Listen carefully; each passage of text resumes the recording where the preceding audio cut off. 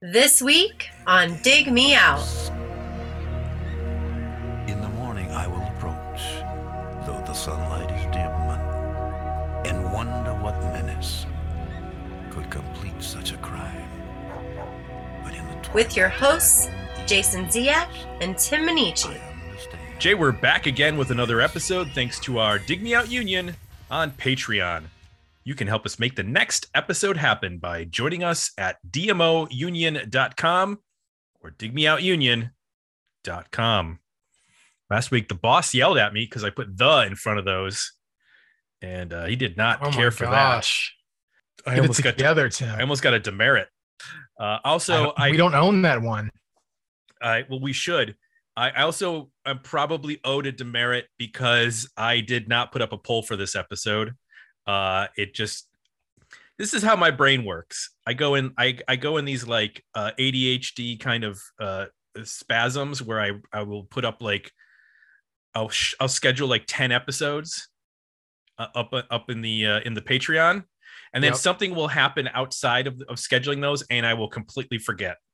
So now in the past, Eric has sprung some surprises on the Patreon community.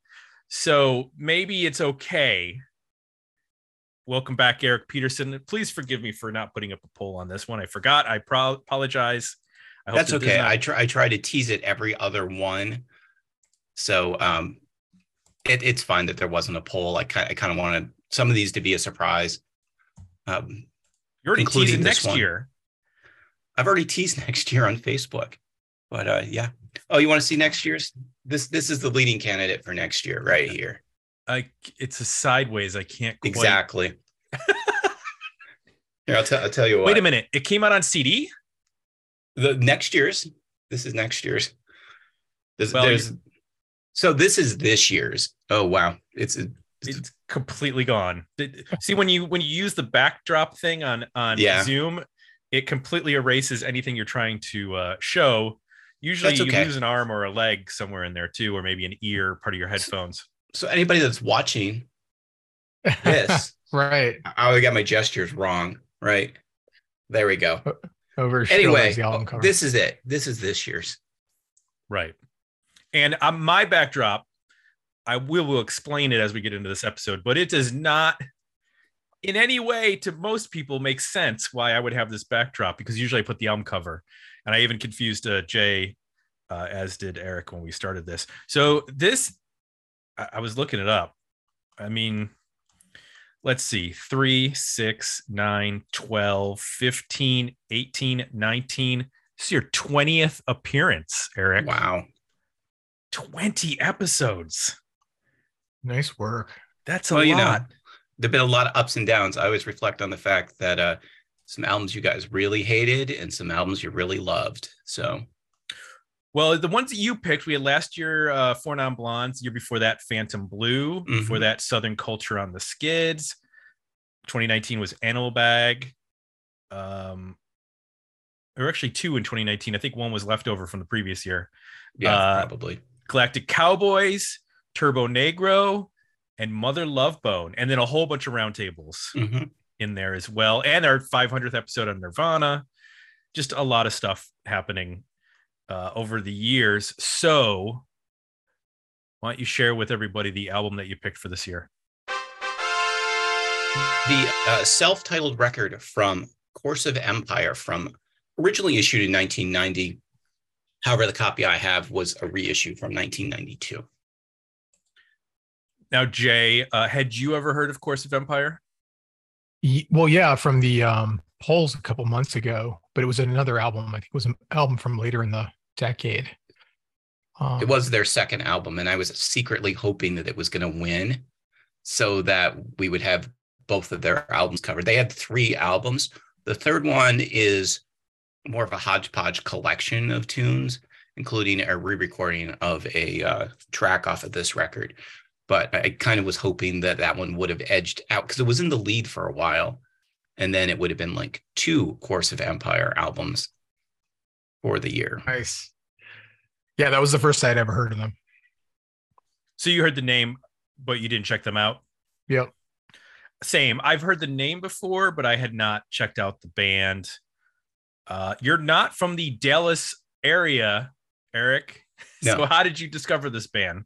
Their second album actually had a video, which you can check out on YouTube, which is gloriously 90s in its computer animation, that showed up in either Headbangers Ball or 120 Minutes when I was in college. And something about it made me want to go out and buy the record. And from there, I guess I saw this record, the first album, at one of our local record stores and picked it up. Okay.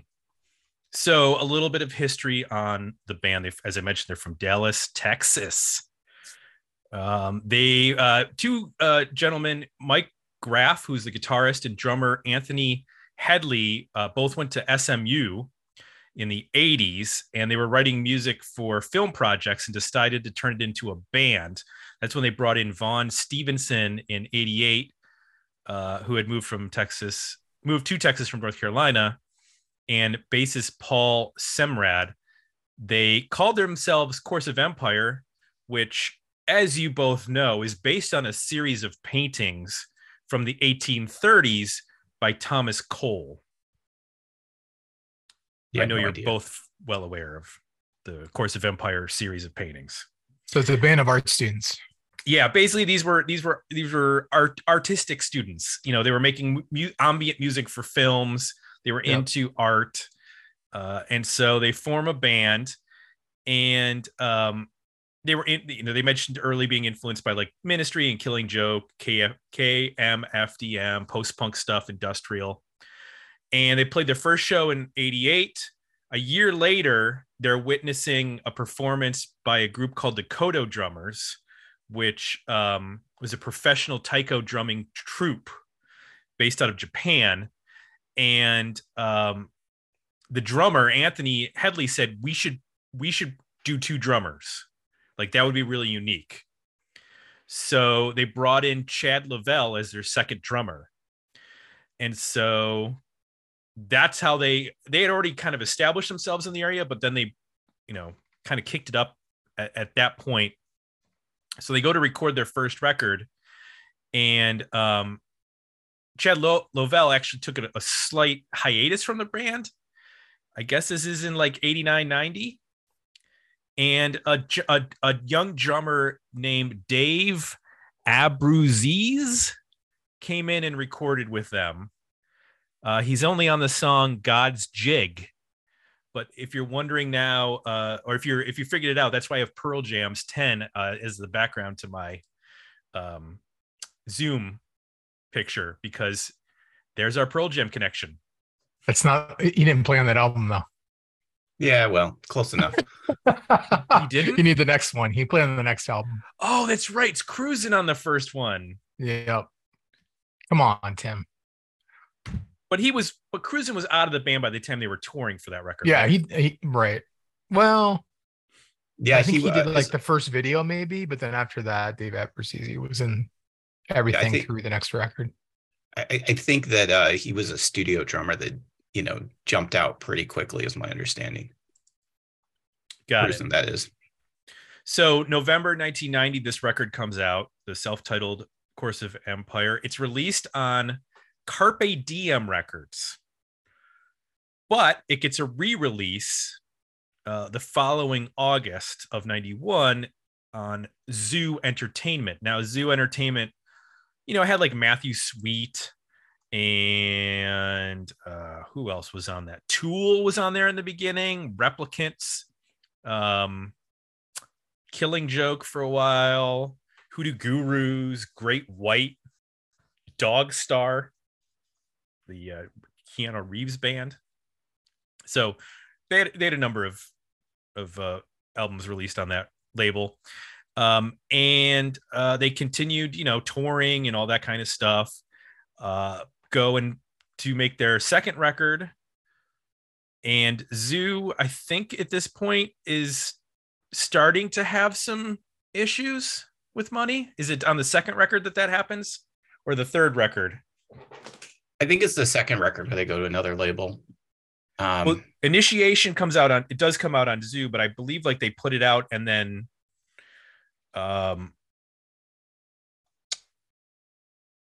So the third one's on TVT, which Yes. kind of makes sense when you hear the band, especially what they were doing on Initiation, which is definitely more, and we'll get into it, which is definitely more industrial than this record. So the interesting thing about their second record, which we're not talking about, but it has 3 hidden tracks, but in different parts of the CD. So there's a hidden track in the pre-gap before you have, I'm guessing you have to rewind as soon as you put the CD in, and then you get the hidden track before the CD starts. And then you get a hidden track at track 23. There's only 10 tracks on the record, so you have to like skip ahead from to there. And then there's a hidden track in the feedback of a song called The Gate, which can only be heard if the stereo track was played over a mono music system. That's pretty hardcore. Like, I've heard of hidden tracks. I've never heard of like you have to play it on a specific system in order to get it. I hope they had a financial tie-in with that system so they could sell it at the shows and be like, the only way you're going to hear the song is if you buy this system, which we get a cut. That's what song is that? It is. Is it on this record? No, it's on the next record. Okay. This one doesn't have any hidden stuff. It's all there. It's the next record. So your smartphone has a mono setting and the accessibility setting. So if you really want to hear, you can go into your settings and set it to mono and see if you can decipher what's going on there. So by the time that they put out the second record, I believe Anthony Headley had left and Michael Jerome had taken over for drums, or Kyle Thomas had, and then Kyle Thomas was replaced by Michael Jerome. So they, did the stuff, the touring and whatnot. So they're making their third record, which was mastered by Bob Ludwig, remastered by Howie Weinberg. They were going to be, this was going to be a big deal. They got a song on the Dark City soundtrack. I don't remember if people remember that movie, but that's a really good movie from the 90s. They ended up touring with Rob Halford's Industrial Rock Project 2, spelled number 2 WO, until that got canceled. Like they did like 2 weeks and then the tour got canceled. It was supposed to go much longer. So then they went and opened for Sisters of Mercy. And because of the fact that Zoo had basically collapsed and then TVT had come in and salvaged the record, but it had been like 3 years, they just got frustrated with the big tour being canceled that they were supposed to be like, was supposed to help break them. And then the label issues, and they just decided to call it quits at that point. And they played their final show in July of 1998. They put out some compilations like demos and stuff like that. And then one of the members of the band, Lovell, he had a medical issue. He had a fall in 2019 and he had traumatic brain injury. So they ended up putting out some stuff to support him financially. Then they did a benefit concert in Fort Worth, and the Toadies actually were the one who put on the benefit concert. So they must have been friends with the Toadies at some point. So that's the history. I don't know of. Did you follow any like side projects or bands after this or anything like that from these guys? No, not really. Okay. So yeah. That's about all I was able to dig up. I mean, Michael Jerome, who took over, he ended up playing with Better Than Ezra and has been a drummer for a number of other bands and artists. A lot of like blues and stuff. He's played with Richard Thompson for like 20 years. He played on records by Taj Mahal and Shelby Lynn and Katie Lang and Steve Forbert, John Cale, the Blind Boys of Alabama. So he's got a that guy's a drummer. Like there's a nice studio touring drummer gig that he's got.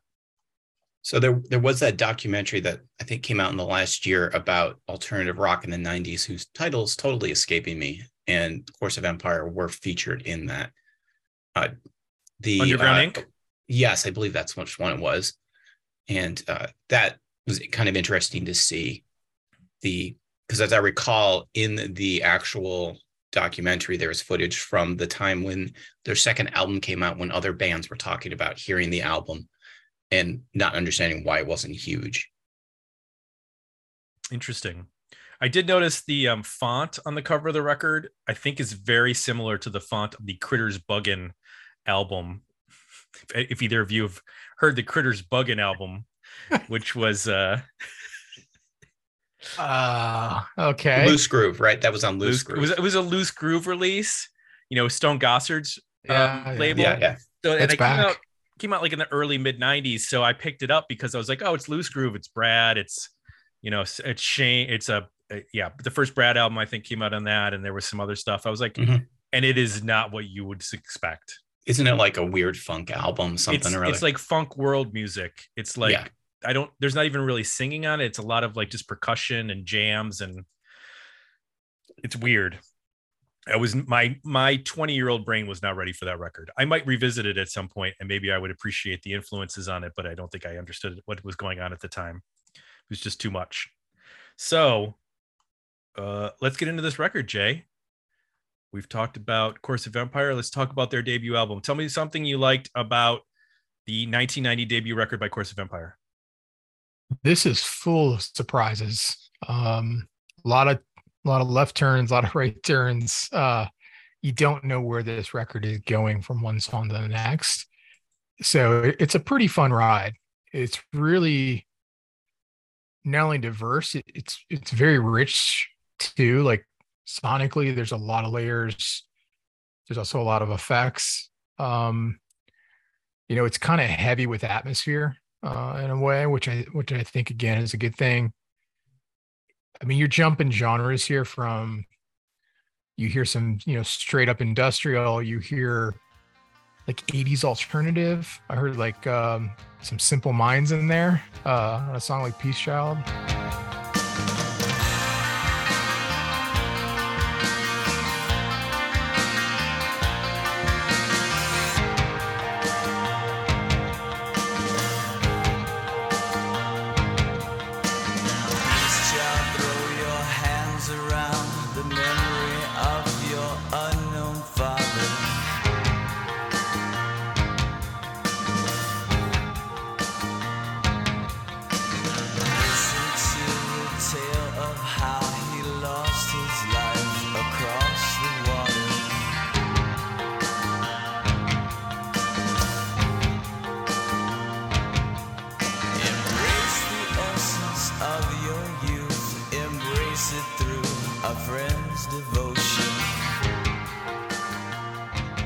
World music with the last track.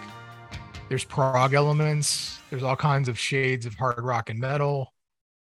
There's even some like movie soundtrack kind of vibes to some of this, with some of the atmospherics and some of the instrumental sections. It's really dynamic. I think the drums are a critical part of the record. They're diverse, but they're also pretty integral to every song, or nearly every song. From the opening track, is it Pita? It has these rumbling toms. It just gives it this big epic feel. Then you get kind of more of a 90s alternative, bit of a gallop in God's Jig, which, is a shift, but also really well done, and kind of gives that song this kind of heavy rhythm to it. Then there's Thrust, which has this big, it's just a drum riff. I think there's probably 2 drummers on there. It's multi-track drums, just this layered pounding beat that reminded me a little bit of Faith No More in some ways, but like just straight up drum riff, like something as soon as you hear it, you remember it, you recall it on the record. There's a couple other moments like that where there's just these big dramatic, drum hits or dynamics that it's interesting in that it's not a like I wouldn't necessarily call it a drummer's album. Like technically, I don't know that you would listen to it, from a technical standpoint in terms of drums. It's more of like it's a signature aspect of the sound of the band, I think, is to have these, very dominant drum parts. There's the, triplet drum machine feeling industrial stuff too on here that bursts out. So I think it's a really kind of unique way to put the songs together around this, emphasis on the drums, but not necessarily technical drumming, more like drums as like a feature. But then on top of that, there's all of this, I think, emotional range that the guitars and the vocals bring. So the vocal is like a brooding, almost dark poet approach. The closest I could come to is maybe Jim Morrison. If Morrison was fronting like a metal band, which also sounds a little bit like Circus Power at times. So it can be sometimes this spoken delivery with a little bit of rasp and darkness to it. But there's some decent range here too. Big inflections, louder parts, whispers. There's a good amount of, varying the delivery, which I think works really well. But the tone of the voice and the way the guitars are done, they just carry this, I think, dark, heavy vibe to them. There's also some really cool use of effects on this record for the guitars specifically. I'm thinking of God's Jig again, where, it's using the delay to create a riff. It's not just like adding delay onto a riff. He's actually like playing against the delay to create this really unique, maybe a little bit of like an 80s cult kind of vibe to it. But I think there's a lot more going on in terms of like just unique approach to, how to write a riff with the delay pedal. And then, the combination of those two things, I hit on a little bit, but just to emphasize it, they can cover a lot of ground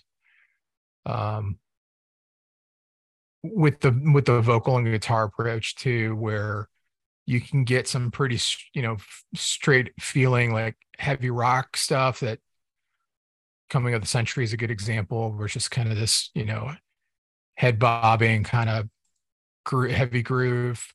You can get into this, like I mentioned, some of the Simple Minds kind of 80s alternative stuff with Peace Child.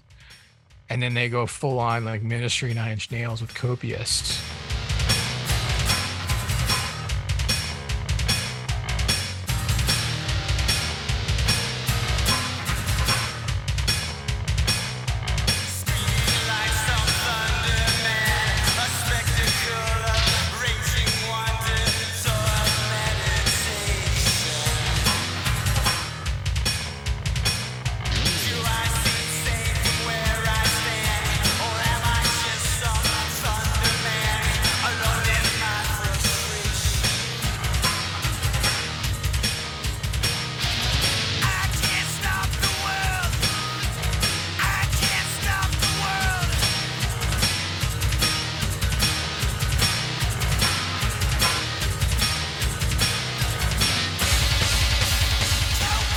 A lot of that is, there's some drum changes in there too to make that happen, but a lot of it is the vocal and guitars just really like being chameleons and changing things up and really pushing what they can do. So that's some of what I liked.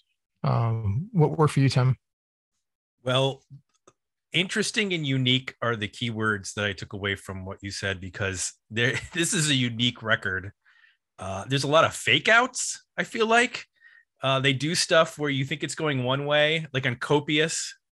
The song starts out, you're like, okay, this is going to be something. It's going in one direction. And, you start out with the drums, you get the big, very, late 80s industrial sounding drums.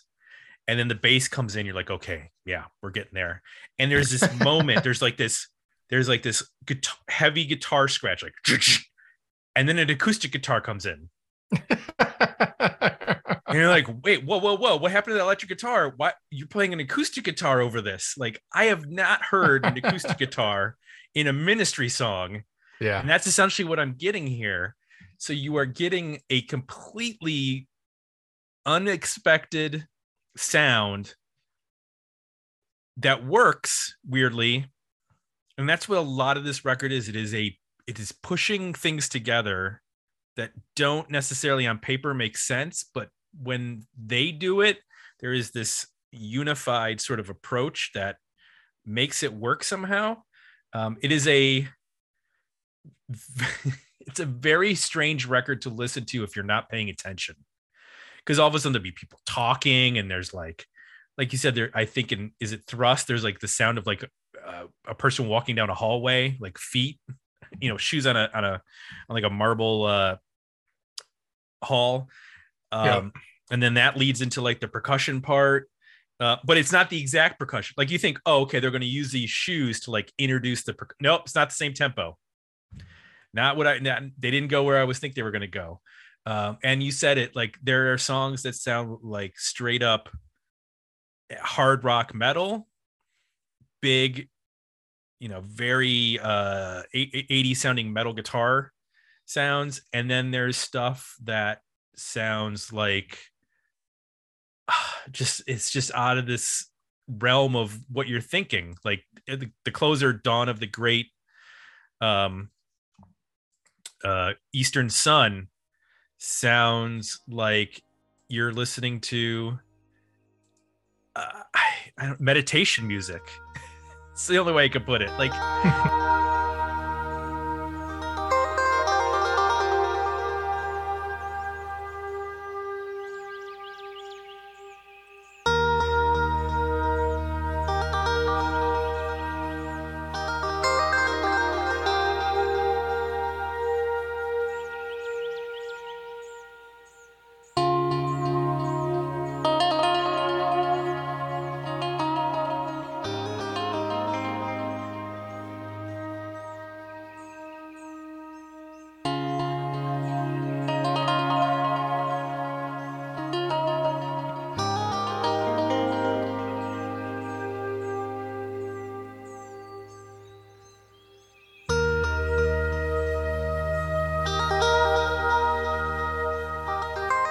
and to hear that on the same record as Coming of the Century, which when it starts, it's got that big like bell chime, which sounds like a very Faith No More thing to do.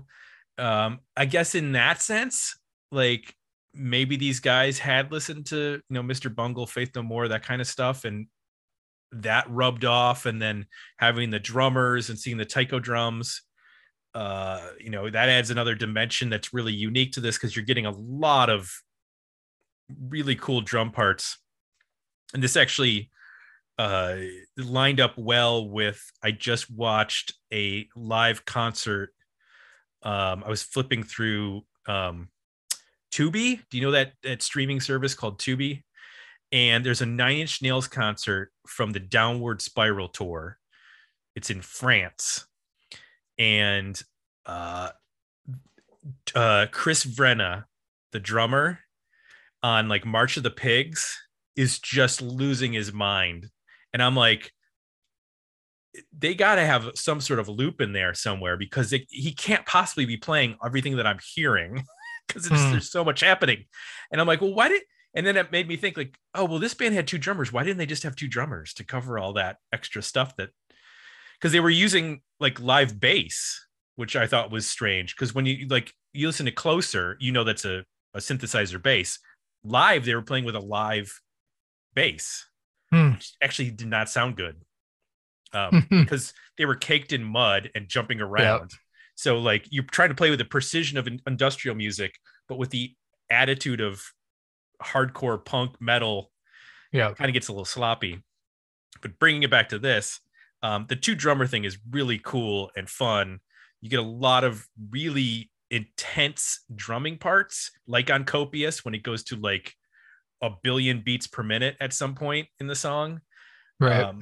And knowing that that's not a drum machine, but is in fact drummers, like two drummers doing that. I don't know if maybe like one is doing double kicks that fast and then somebody else is like hitting the cymbals or the snare. I don't know how they divided that up, because I've only seen the Allman Brothers use two drummers, and that wasn't that fast.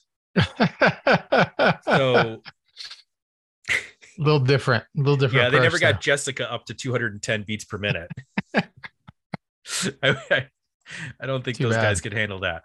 But yeah, this was one that like it took time to worm its way in, but it kind of scratches this weird 80s gothic industrial alternative metal itch that I didn't even know needed to be scratched. It's funny that they talked about in the later albums about label support and singles and getting on soundtracks and big tours, because I'm like, how is this remotely commercial? Like, this is an album. This is a pure album of really interesting music, but I do not hear anything that's like, other than maybe late on Headbangers Ball or, like you mentioned, or Alternative Nation at 2:00 in the morning. I don't know where this would end up. So, but I enjoyed quite a bit of it. Eric, you brought this to us, so why don't you tell us what you like about it? So what's always stayed with me is, first of all, the first song, Ptah, is I consider to be probably the scariest song ever recorded. And that's because of the way that it builds, and it's got this very eerie kind of slow build vibe, and then it kind of explodes. And if you were to listen to that in a dark room, that might startle you. What I mean by scary is not necessarily that it's disturbing, as much as that it's got a little bit of almost a jump scare to it, but it's also got this very creepy kind of cult, end of the world doom kind of vibe, and it builds right into Coming to the Century, which kind of carries that on. And so the album kind of builds, and then it kind of what's the word? It kind of steps back, and then it builds again. All those sounds that you were talking about, the bands that I hear when I listen to this in the mix are definitely Killing Joke, a lot of Killing Joke influence. This time around, I heard a little bit of King's X in the use of the hard rock, but then the acoustic instrumentation and songs in a way that's organic, that's kind of reflective, that's kind of more intellectual, and not the I guess you could say the slower acoustic stuff, which would be the ballads, and definitely not like cheesy power ballads. They're more reflective. They're not folk rock, but they're getting towards that more so than like I said, a big power ballad. There's also definitely a psych influence in here that I hear at various points. Queensryche is another thing that came to mind, and especially the Queensryche albums of the late 80s. It's a little bit of Rage for Order, but definitely also a little bit of Operation Mindcrime in the sound here. And this is the same era, so maybe that's just kind of in the hard rock, alternative, not mainstream heavy metal or mainstream rock zeitgeist that everyone's kind of tapping into. And then, there's a drive to this record. I don't feel like I ever, get bored. There's a few places where I kind of am not necessarily in the groove with the record, but it picks the groove back up.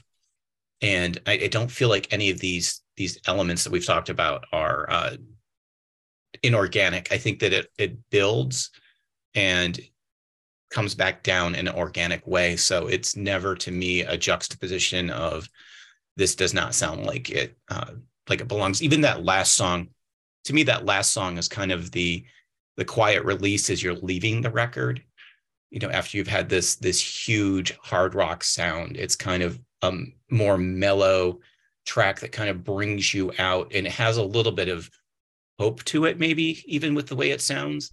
A lot lighter, so you're not coming away from the record with this heavy, dark, anxiety feeling. as much as you could have if it had just ended without that last track. Well, I don't know that I had the exact same thoughts as you as far as the first song, because when that started and then I re-listened to it over again, I was like, this kind of reminds me of Iron Maiden, like where you'd have like a talky part at the beginning and it would sound ominous. And then the guitar riff comes in, it's like,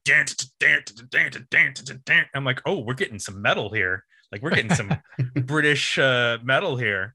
And the other thing that occurred to me while listening to this, this is a very unique in terms of it's on the precipice of 80s and 90s with regards to its sound and the way things are produced. And the song Sins of the Fathers, which you mentioned is the ballad, it's a really nice song. And if you take it out of the context of this record, you go, oh, this could be like a whole thing. Like this could be a singer-songwriter song.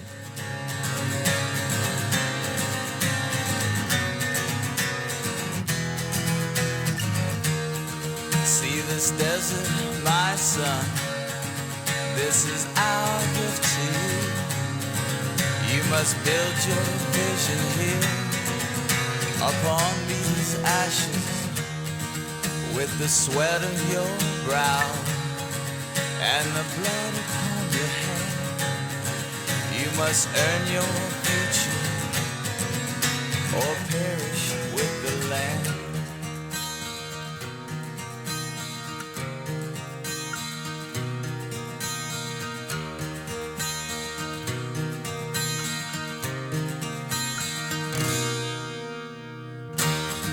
I bore the sins of my fathers. Now you and it made me think of the song Rise Above on the Life, Sex, and Death album. How that song doesn't sound anything like the rest of the record, but is this gorgeous ballad that it sounds like it's been in existence for 30 years. Like it sounds like an old song because it's so well written. And that's what that song made me think. I was like, this is a really good song. These are really strong melodies to this song. How is it on this record? Like it doesn't sound anything like the rest of this record. So that was the weird juxtaposition of that song in terms of it fitting in. I agree with you. Like, the last song makes sense, especially learning that they had been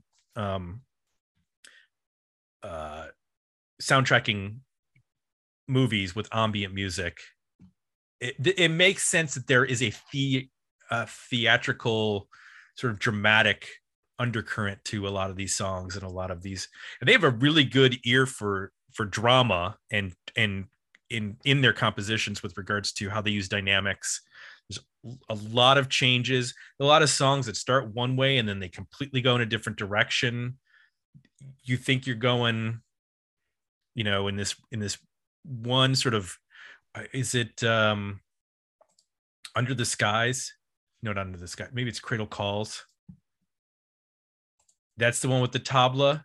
Yes. And then all of a sudden, you're about a minute and 30 into it, and they just start screaming at you. It's that soft, loud dynamic, but to the extremes. Well, yeah. That's not Pixies soft loud. This is a completely different take on the soft loud, which I appreciate. It was just unexpected because you're like, oh, okay, this is like the hippie track. And then nope. But if you listen to that through headphones, they are there's a whisper going on under the tablas. See, I listened to it through stereo, like, speakers on my desk. So I didn't necessarily pick up until the last couple listens is when I listened to it in headphones and started picking up on even weirder things sort of buried throughout the record. There's a lot of little, like you said, talking and sounds and things that you're like, oh, okay, that's not as present on a couple stereo speakers as it is when you got them slammed up against your ears. Jay, what doesn't work for you on the record? It's light on hooks. It takes, takes a little time to dig into this record. There's some memorable parts. on the first couple listens, but they're not always vocals. That for me, they tend to be drums. So it's a bit of a challenge there. I mean, obviously with all the switches and styles, but also just looking for things to grab onto. It's a little light, maybe vocally than that way. Some of the ambient stuff I'm still on the fence on. The robot voices, industrial sounds, some of that stuff. I'm not sure if I continue to listen to this record, if I'm going to enjoy that or not. It certainly creates a mood. It gives it the cinematic feel. I'm not sure on repeated listens it, might get a little stale. I'm also a little bit on the fence on the very like heavy industrial turns, maybe because they're so early on the record. I just found myself they make such a statement that they almost overshadow some other more subtle, interesting parts of the record. It's kind of like trying to come up with a good analogy. Like you go into an art gallery and you're looking around, and then like, there's one piece that's just like, hits you over the head with a baseball bat. And you're like, oh, well, that's the one I remember. But there's also some other stuff in there that you kind of miss just because it's just so in your face. Mm-hmm. And then the world music ending. I get it conceptually. I don't know that it needs to be 6 minutes and 30 seconds. There's some really like pretty guitar playing. And like I said, I get the concept of what they're trying to do, like send you away. I think it could be done in a much briefer, 2 or 3 minute little musical piece to end the record. I don't know that it needs to be pushing 7 minutes. So nitpicks here and there, a variety of, kind of a grab bag of different things that didn't work for me. No one overarching theme that's like, with some records really holding it back. It's just a variety of stuff. How about you? Anything not work? Yeah, I want to mention when Zoo reissued this, all the songs stayed the same, but the mixes changed. So the song lengths changed. So like the opening song, Ptah, went from 4:17 down to 3:14. Now that's the original. So I'm listening to it on streaming, and I apparently have the Zoo reissue because that's the 3:14 mix. The last song got 2 seconds longer. I don't know why it would need to get 2 seconds longer compared to the rest of the record. But okay, because a lot of the other songs all got cut. Like Peace Child lost a minute. Yeah, pretty much everything lost. The length lost. Thrust went up by 7 seconds. That's it. Everybody else, every other song lost time off of them pretty much, except for the last song in Thrust. Anyway, I think this is a record and it has to be consumed that way. I don't think this works well breaking out into individual songs. I think you could, like I would put, like Copious on a mix or something like that, because I feel like that's a complete song. It's 3:30. You kind of get everything there. It would work well if you're doing like an industrial mix because of that drumming, where it would sit well with, like we mentioned, Killing Joke and Ministry and those sorts of bands. But I have to be in the mood to listen to this because it's so specific in terms of what it's trying to do that it's not something that I would want to listen to. I've said it before. I'm not going to wake up on Sunday morning and throw this on while I'm making coffee and, getting some croissants going. This is not Sunday morning music. But I would there'll be a moment where I'm going to break this out again because this was a really interesting record. Eric, is there anything that doesn't work for you on the album? So there's 2 things that stand out. One is the tablas. That goes on too long for my taste. And that's kind of where I feel like the groove takes me out because it's so different. Whereas when you go to an acoustic guitar from from heavy rock, that seems organic, but those tablas just come in and they're too front and center. And the second thing is actually what I guess my big criticism of maybe Pearl Jam's 10 record would be, which is the back half of the record doesn't feel quite as strong as the first half. It's not that it's bad. It's just doesn't have as much of the energy and the not hooks as far as musical hooks, but as far as the emotional drive of the first half of the record. So neither of those things are a deal breaker for me, but those are the two things I would point out. I also do agree that this is an album, not, single. I used to put Ptah and maybe Coming of the Century on mixes, but that's really about it. Everything else probably needs to be consumed as a whole. And going back to, I mentioned both Queensryche and King's X, their records of this era also were largely records that needed to be consumed as a whole album, as opposed to something that has singles on it. This is not going to be a, Sunday morning record. This might be a Friday night record. Yeah. But, I could also see this being a record for the industrial / goth club that's looking to do something that we're going to throw in a couple tracks that aren't tracks everybody knows. So we'll throw in a couple of weird, left turns here. Yeah, you've heard Joy Division 500 times, folks. Let's play something else that maybe you might like. I agree with you. I think the front half is definitely stronger. I think that's where they lean into the industrial sound more. Like Mountains of the Spoken almost sounds like, that the Cult box set that they have. It actually has some good material on it. Like it had the other songs that weren't on, like Love and Electric and stuff like that. Like that sounds like it would have been one of those leftover tracks from that didn't make an album from the 80s Cult. Like it's a mid-tempo-ish guitar rock song.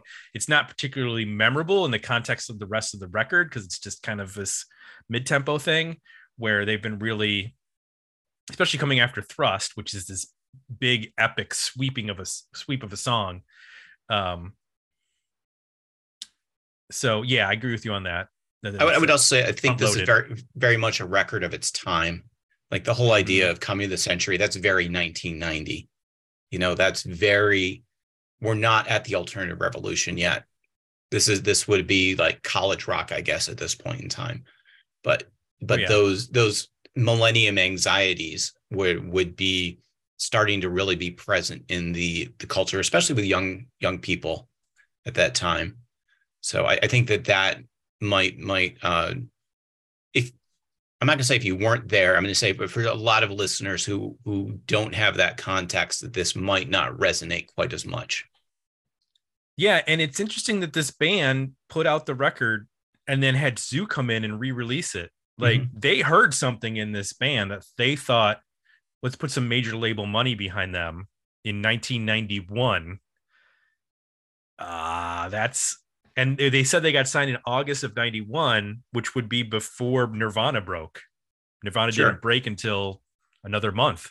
You're right. But at the same time, there was a huge underground buzz going on because Nirvana didn't release their record, but Pearl Jam's recording their record. Soundgarden's, recording their record. Red Hot Chili Peppers is doing a major record. Right. It's pretty obvious that 80s rock is largely over. The biggest things that summer were Metallica and Guns N' Roses, leading up to their big record releases. And so I think, a lot of bands like this were probably doing well in their local scene and getting attention. I also really did think about their label mates Tool when I was listening to this, because especially those early Tool records have a very similar vibe. And in a lot of ways, I was thinking these guys should have been opening for Tool constantly. Yeah, that's a great point. Because that first EP and the first album are very much in the vein of this. This just has a little bit more reverb, I feel like. But they totally would have been a perfect opener. And I was looking back, I was trying to remember about when certain songs were hitting that I remember being all over MTV. Been Caught Stealing by Jane's Addiction was released as a single in November of 90. So there is definitely the influx of alternative taking over from some of the 80s metal is already starting to infiltrate the MTV and the radio and stuff like that. So Jay, we got to give some final thoughts on this record and give it a rating, because we're not going to talk about commercial aspirations, because I don't think there were huge before we get there, can I just say that yeah, if you haven't, go listen to the single for their second record, which is definitely much more of a track that can act as a single that would attract listeners at that time with a pretty straight ahead industrial kind of a vibe to it. Which is the single? Oh, you're going to ask me that, and I don't remember. Infested? It's Infested, yes. Okay. By the way, there is a great EP / single release on CD of Infested that has a cover of Fear's Let's Have a War on it. That's worth tracking down. Anyway, okay. Infested is definitely somebody having sat them down or them figuring out that we need a single, and this will play nicely next to, Nine Inch Nails, Ministry, Stabbing Westward, Fury in the Slaughterhouse, KMFDM, all of that industrial stuff that's going on at that moment. Speaking of Fear, I recently watched Clue with my daughter, which features Mr. Body. Yeah. What's his name? What's the guy's Lee Ving. Lee Ving. He's in that movie. Who's also the main bad guy in Dudes. I think all of his lines were overdubbed in Clue. Like he clearly said all the lines and they didn't like the way he said them. So, because everything is very weird when he talks and then he dies. Because that's Clue. You gotta have a murder for the murder mystery. Jay, final thoughts, final rating on this record. Worthy album, better EP, decent single. I'm gonna go with a worthy album. I think it, when you're buying into the eclecticism of this, you're buying into the genre jumping. It's just all part of the statement, I think. Even though every turn I'm not always, I'm interested in some more than others. Let's put it that way. I think they all somehow in a weird way make a statement as an album. So I think it holds together in that way. I think there's a cohesion here. It's unique. It's not, easy to define.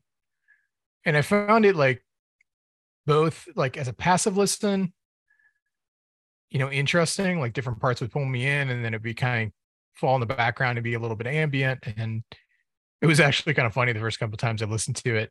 I didn't know if the album was over because it would just, my streaming service would just play another song. And because the album's so eclectic, unless I recognize the song, I was like, oh, this must be another song on the album. And I checked, it was a totally different artist. So it's a little bit like listening to a playlist in that way. Yeah. But I think it works. So I'm going to go with the worthy album. Where did you land? I'm with you. I think it's a worthy album. I think people, when they digest this, should digest this as a full meal and not just grab the burger and go, because there's some really interesting sounds. I think if you listen to this a few times, you'll get it or you won't. I don't think this is an in-between for people. I think you're going to either really like this and be like, oh, this is cool, this is neat, I've never, heard this combination before, or you're just going to find it to be really dark and weird and it's not going to be your thing. So I can definitely say that I'm interested in checking out at least the single for the next record to see what's going on there, because this was compelling enough to make me go, I need to go check out their Discogs page and see how many records are available and is stuff cheaper. I see some stuff has been reissued over the last couple of years, So there's a label that just releases Dallas-Fort Worth, reissues Dallas-Fort Worth music from bands that don't exist anymore. They've been doing reissues of stuff, including Flicker Stick. They did a double 12-inch on blue vinyl for Flicker Stick. Which everybody remembers from Bands on the Run, which at some point we should probably do an episode on Bands on the Run. I know it's 2000s, but now we're covering 2000s. We might have to run the series. I have them on VHS. I don't have a VHS player. Did you not learn? You got to keep the player, man. I know it's impossible to get those now. You got to hold on to one or two of those. I know. Where do you land, Eric?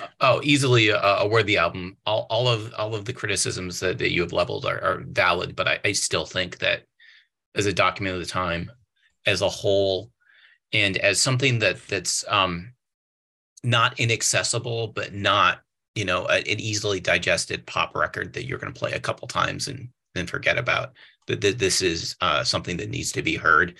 I don't know that I would play it at a garden party in the middle of July, but especially this time of year, that this is ideal for the spooky season when it's getting dark and you wanted something a little bit different on the playlist.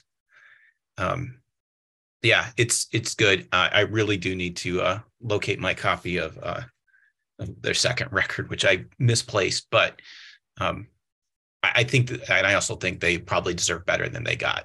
As I said, they should have opened up for Tool forever. So, yeah, I would like to know your top garden party records. I'd like to know what Eric's going to throw on when the Tea and Crumpets come out. Oh, I don't really do garden parties, but it's probably going to be some Space Age bachelor party kind of stuff. There you go. Some Stereolab, perhaps. No, maybe the Acid House Kings with Your Heart as a Stone. That might be a good one. I don't know, but I'll look it up. It's weird Swedish stuff. Well, thank you for bringing this record to us. This is prime Dig Me Out material right here, because sure. None of us would have found this, even though we'd heard the name. None of us would have found this on our own. So. Well, I'm sure that the industrial fans are going to be, it's not industrial enough.